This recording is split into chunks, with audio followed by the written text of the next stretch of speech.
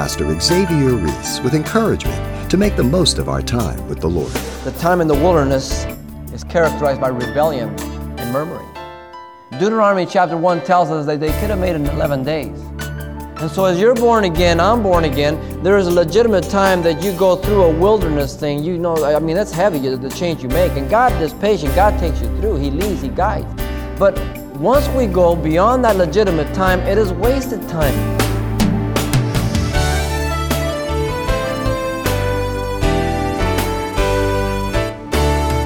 Welcome to Simple Truths, the daily half-hour study of God's Word with Xavier Reese, Senior Pastor of Calvary Chapel of Pasadena, California. Who hasn't been on a journey that seemed to last longer than expected, with frustrations mounting, begging the proverbial question, are we there yet?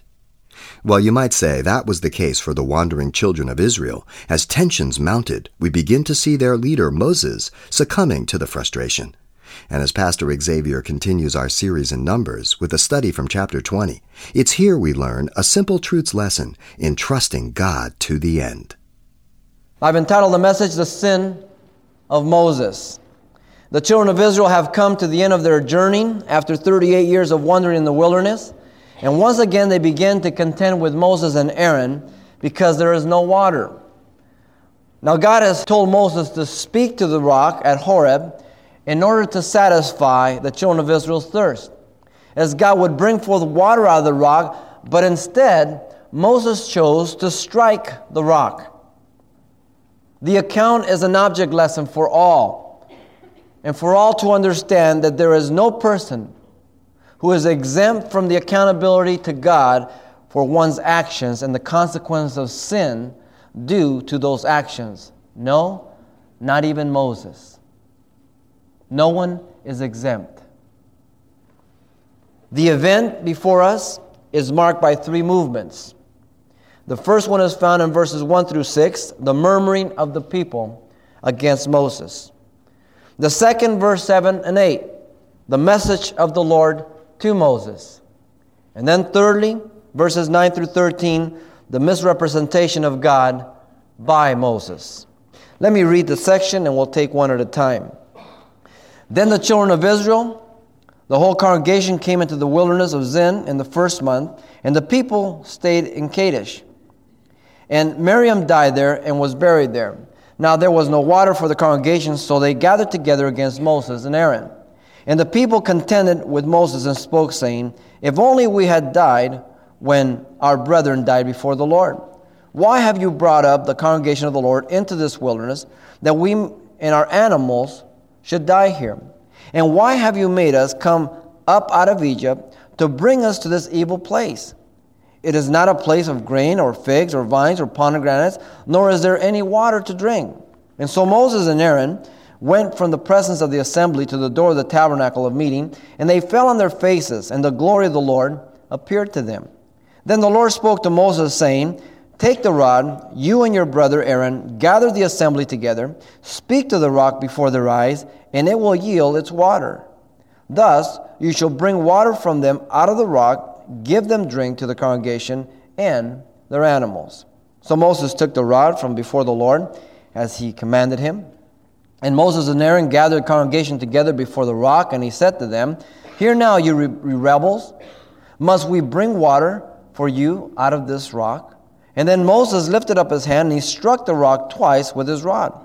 And the water came out abundantly, and the congregation and their animals drank. Then the Lord spoke to Moses and Aaron, because you did not believe me, to hallow me in the eyes of the children of Israel, therefore you shall not bring this congregation into the land which I have given them. This was the water of Meribah, because the children of Israel contended with the Lord, and he was hallowed among them. The murmuring of the people with Moses is found in verses 1 through 6. Notice first, the place was the wilderness of Zin, verse 1. The entire congregation was present in the first month of the 40th year of their wandering. 40 years have gone by since the Exodus, 38 since the rebellion. Here they are back there. Notice the record of their 38-year march in the wilderness is recorded in 5 chapters. chapter 15 through 19. 5 chapters record everything that took place in their march. 38 years. The remaining 30 deal with what took place within months. Is that amazing? Have you ever thought that? Have you ever looked at that? The time spent in the wilderness is a waste of time. And is not noted by God, for it does not glorify Him. There are many Christians who live in the wilderness. They have lived in the wilderness since they've been born again. It's a place of wasted energies, of wasted works. It's a place of loneliness. It's a place where certainly God is with you, but, it's a place of the flesh. The time in the wilderness spent over its legitimate time is characterized by rebellion and murmuring. Notice there is a legitimate time in the wilderness. Deuteronomy chapter 1 tells us that they could have made it in 11 days. And so as you're born again, I'm born again, there is a legitimate time that you go through a wilderness thing. That's heavy, the change you make. And God is patient. God takes you through. He leads, He guides. But once we go beyond that legitimate time, it is wasted time. It is senseless, useless. It does not bring glory to God. It does not bring any productivity in my life regarding the spiritual things. It is just a time of rebellion and murmuring. And too often, this is where a lot of Christians spend their time. And when they die, their life adds up to one big zero.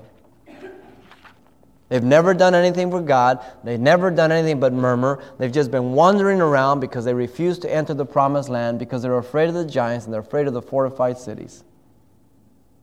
And they spend their whole lifetime there. It's a tragic picture, isn't it? Notice the point of meeting, Kadesh, the very same place they had come to 38 years before, where they refused to enter that land, like I said, due to the giants and the fortified cities. 38 years. How far did they get? They went nowhere. How much progress did they make? None. They're in the very same place when they came 38 years ago. They had made no progress in their journey. They had observed an entire generation die in the wilderness. They had been kept from the promised land through unbelief, but now, once again, here they are at the door, and God is so merciful, He gives a second chance. That's the God we serve. He's always there to give you and myself another chance. Will I take that chance? Will I take that door? That is my decision. But how sad that we would spend so much of our life in the wilderness. And you know people. Maybe you're one of those people. You know where you're at. And maybe you've been in the Lord 5, 10, 15, 20 years, and it seems that you're always back there in the wilderness. It's just you never move on. You never can progress. And it's the same old thing. And God says to you, hey, listen, you're here at Kadesh. Don't you want to enter in? Haven't you learned from the 38, the 48 years in the wilderness? Man, it's dead out there. Just cross over. Leave that behind. Notice the prophetess Miriam died there and was buried. Interesting about Miriam, she had been instrumental in putting Moses into the Nile River, only to be drawn out by Pharaoh's daughter. And then she also was the instrument to bring Moses' mother to nurse Moses for the purposes of God. What a tremendous privilege. She must have been real young, maybe 10, 12, something like that. She was older than Moses. That young, knowing God, being used of God, for such a critical thing, she was an instrument of the deliverer of Israel. She had also led the victory march after they crossed the Red Sea with song and dance and timbrel in Exodus 15, 20 through 21. Rejoicing over what God had done. A prophetess. But then in Numbers 12, verse 1 through 6, we see her instigating sedition, dissension against Moses, contaminating Aaron. God struck her with leprosy and would have left her so if it would not have been for the intercession of Moses. Notice she, as others who had rebelled against God could not enter the promised land. She died here. And she had known God for so long. She had been used of God. But she was not allowed to enter in. The problem was that there was no water for the congregation. They weren't asking anything unreasonable. This was common. They're in the desert. Water is hard to come by. Their need was legitimate. It was not sinful. God nowhere in this passage declares that it was sin what they were asking. How easy it is when we are being used of God and we start thinking of ourselves more highly than we ought to think, then we start making a judgment upon what people are asking or what people are trying to discuss without listening to the voice of God to see if it's true. Sometimes we need to listen to the people. We need to listen to others who are talking to us, lest we make a conclusion of our own and say, they're all messed up. They don't know what they're talking about. Very important. Notice the personal attack was against Moses and Aaron, the latter portion of verse 2 down to verse 5. The process had been going on for the last 38 years. Nothing had changed. Verse 2. So they gathered together against Moses and Aaron. This has been going for 40 years. I mean, you have to give these guys a bit of credit. We cannot excuse their sin, but you have to give them some credit. This was an ongoing thing over and over and over again. The emotional response was the expressed desire to have died under God's judgment in the past with their brethren in verse 3. Oh, that we would have died when our brethren died before the Lord. Isn't that always our response emotionally? Always real extreme, real weird. Oh, why does God do this? Oh, why did He ever save me if He knew this was going to happen? And that's always an emotional response. It's based upon what I am feeling. Now, this is the hook of Christian psychology. They say, well, how do you feel? I feel rotten. And so they work on your feelings. But the Word of God says, you obey me regardless of your feelings. You are not saved by feelings and emotions. You are saved by faith. Therefore, you must walk by faith, not by feelings or emotions. The Christian community is living by feelings and emotions. And your feelings and emotions will always cause you to decide on your best interest, not God's. You know why?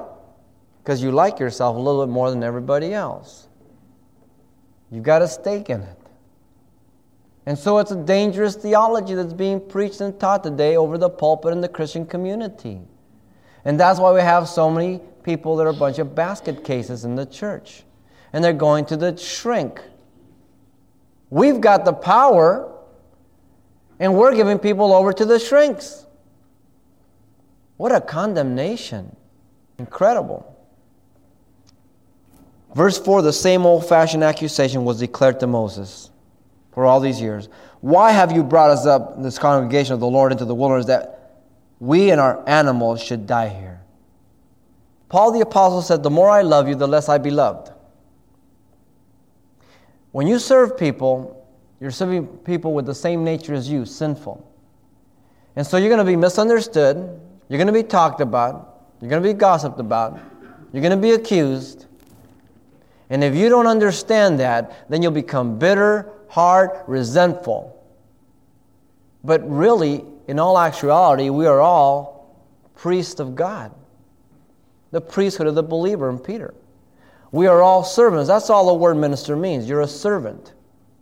And if you're a servant, Jesus said, after you have done all that is your duty, say, I am an unprofitable servant. The problem is, we don't think we are unprofitable. We think we are worthy.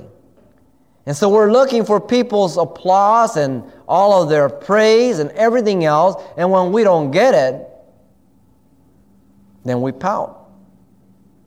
And we threaten God we're going to quit. I'm going to go back in the world. I don't need this kind of stuff. I can almost hear God said, hey, go for it. As if God is biting us and says, oh, don't, here, let me fix it up for you. Isn't that what we do to people? We try to intimidate them, try to manipulate them. Well, we can't do that with God. The longing for Egypt was never expelled out of their hearts in verse 5. Why have you made us come out of Egypt to bring us to this evil place? You see, Egypt was still in their heart. Egypt still looked pretty good. Now, some of you still keep looking back to the world and you say, that's not bad. I mean, I know it's bad, but, it wasn't all that bad. And you can smell the leeks, the onions. You see, Egypt had not been expelled from their heart. They were always looking back. You remember Lot's wife? Pillar of salt. Salt is a purifying agent. It preserves those memories. And you keep looking back to the world, you keep preserving those things. Let me tell you something. None of you or myself ever look to our past with a clear vision with truth. You know why? Because we always reinterpret it. Bad things look worse, and pretty good things look real good. Because we're far removed from it. When in reality, they were bad. They're trying to do that today with nostalgia with the Woodstock and all that. It was terrible. They're trying to make it like it was some kind of a national holiday or something. If you were in the 60s, you knew what was going on. None of us look to our past with accuracy because we're so far removed from it. And we rewrite it in many different ways. The contrast is, bring us to this place of evil. See, the place of God is evil, but the place of Egypt is not so bad. Interesting. Their longing for Egypt was never expelled out of their hearts. That's the problem. And when people are in the church and they're always longing for the world, they're always, keeping, something on hold, you have to be careful. The Bible says that we're to cut off from all things of the world. We live in the world, but we don't live of the world.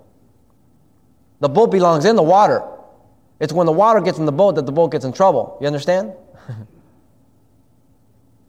When you start messing with that, and then the water does start getting in the boat, and the boat starts going down.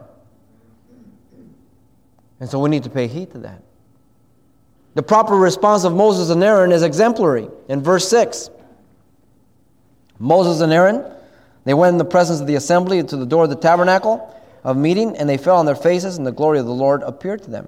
Notice, first of all, they turned from the presence of the people to the presence of the Lord in the tabernacle. What a good example. Whenever people start coming against you or you hear things, you need to turn from them, listen to them, and then go before the Lord. Because you have to go before the Lord and say, Lord, I've heard them out. I don't think they're right, but I want you to minister to my heart. Because maybe I'm wrong. Maybe I'm missing something here. Maybe I'm biased. You deal with my heart. So you remove yourself from the people. You listen to the people. You go before the Lord. And how do you go before the Lord? Look at, they fell on their faces in humility. You don't go to the Lord and say, Lord, these guys are a bunch of eggheads. I can't believe them. Lord, get them. You go on your face. You go on your face showing the Lord, say, Lord, I could be wrong. I don't think I am, but I could be wrong. I'm open. You come in humility before the Lord. And then the result will be is that you will see the Shekinah glory as they did. Because if you come asking, He will not turn you away. If any man lack wisdom, let him ask of God, who gives liberally and upbraideth not to man who asks. In Christ are hidden all the treasures of wisdom and knowledge. It's important. And so their proper response was exemplary for us. How to deal with issues like that.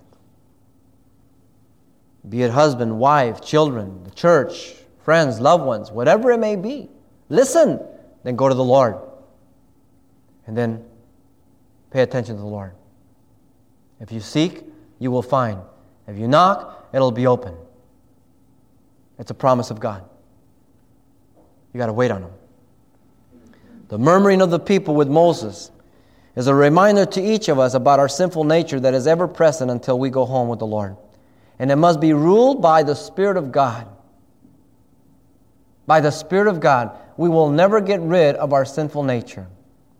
But we don't have to be controlled or a slave to our sinful nature. That's why we're born again. Notice, secondly, in verses 7 and 8, we get the message of the Lord to Moses. The first thing we want to look at is the proclamation was to both Moses and Aaron, verse 7 and the first half there of verse 8. The Lord spoke directly to Moses, and the Lord spoke to Moses, saying, "Take the rod, you and your brother Aaron, and gather the assembly together."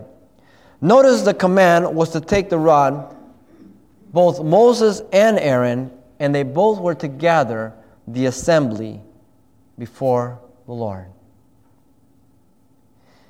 Remember, Moses didn't want to go alone to Egypt, so he gave him Aaron to be his mouthpiece. And so God tells them both to go and to gather the congregation. Now, the rod is not identified specifically here. The rod of Moses was used by God to deliver the children of Israel from Egypt through tremendous miracles. It stood for the law, authority, power. The rod of Aaron was a confirmation once and for all of his high priesthood. We studied that in the previous chapters. And it was ordered to be kept in the Ark of the Covenant. Chapter 17, verse 10 told us that. So we've got the choice of these two rods. We don't know at this point which one it's referred to. But as we move on, we may have some indications, though not conclusive, but the indications are interesting. Notice the particular task of Moses. It was to speak to the rock before their eyes in verse 8. The simple instructions were to be followed by faith. He was just to speak to the rock, that's all. Very simple. Have you ever noticed how simple God's Word is? Have you ever examined the New Testament dialogue of Jesus with people? I mean, He came to speak to common people. He came to speak to farmers, to prostitutes, to tax collectors, to just a common person. So simple that a child can understand. Now, if men would have written the Bible, you and I would not be able to understand it. There is no way, because that's the first characteristic of a scholar. You write in such a way so people cannot understand you, so they have to depend upon you. That's how you know he's a scholar. You can't understand him. The obedience was to be before the eyes of the people. Now, God knows the heart of Moses. God knows your heart. God knows my heart. But see, the only way you can know my heart is by the manifested actions and obedience. And the same me to you. The promise was that the rock would yield its water. Again, still in verse 8. The certainty was assured by God. I will yield. It will yield. It's assured by God. Whenever God says something in His Word, it is God's Word. You can trust it. When He says, if you repent, you will be forgiven of your sins, you can believe that. When it says that He's coming back again, you can believe that. When He says that the wrath of God is on you if you do not repent, you can believe that. When it says that after death there's a judgment, you can believe that. When He says if you die in your sins, you will perish eternally, you can believe that. Absolutely guaranteed. Pastor Xavier Reese, with today's study drawn from Numbers chapter 20, illustrating just how simple the simple truths of Scripture really are. And there's much more of this message to come next time, but if your schedule will permit you to tune in, as always, you can pick up a copy. And the title you want to ask for is simply The Sins of Moses. It's available on CD for only $4. And this might be a study you'd like to pass on to someone in your church or Bible study when you're through. Now, once again, the title to ask for is The Sins of Moses, or simply mention today's date. And you can request your copy by writing Simple Truths, 2200 East Colorado Boulevard, Pasadena, California, 91107. Or to make your request by phone, call 800-926-1485. Again, that's 800-926-1485. Or the address once again is Simple Truths, 2200 East Colorado Boulevard, Pasadena, California, 91107. And thanks for mentioning the call letters of this station when you get in touch. This helps us track the effectiveness of this ministry in your area. And then join us for more Simple Truths next time with Pastor Xavier Reese.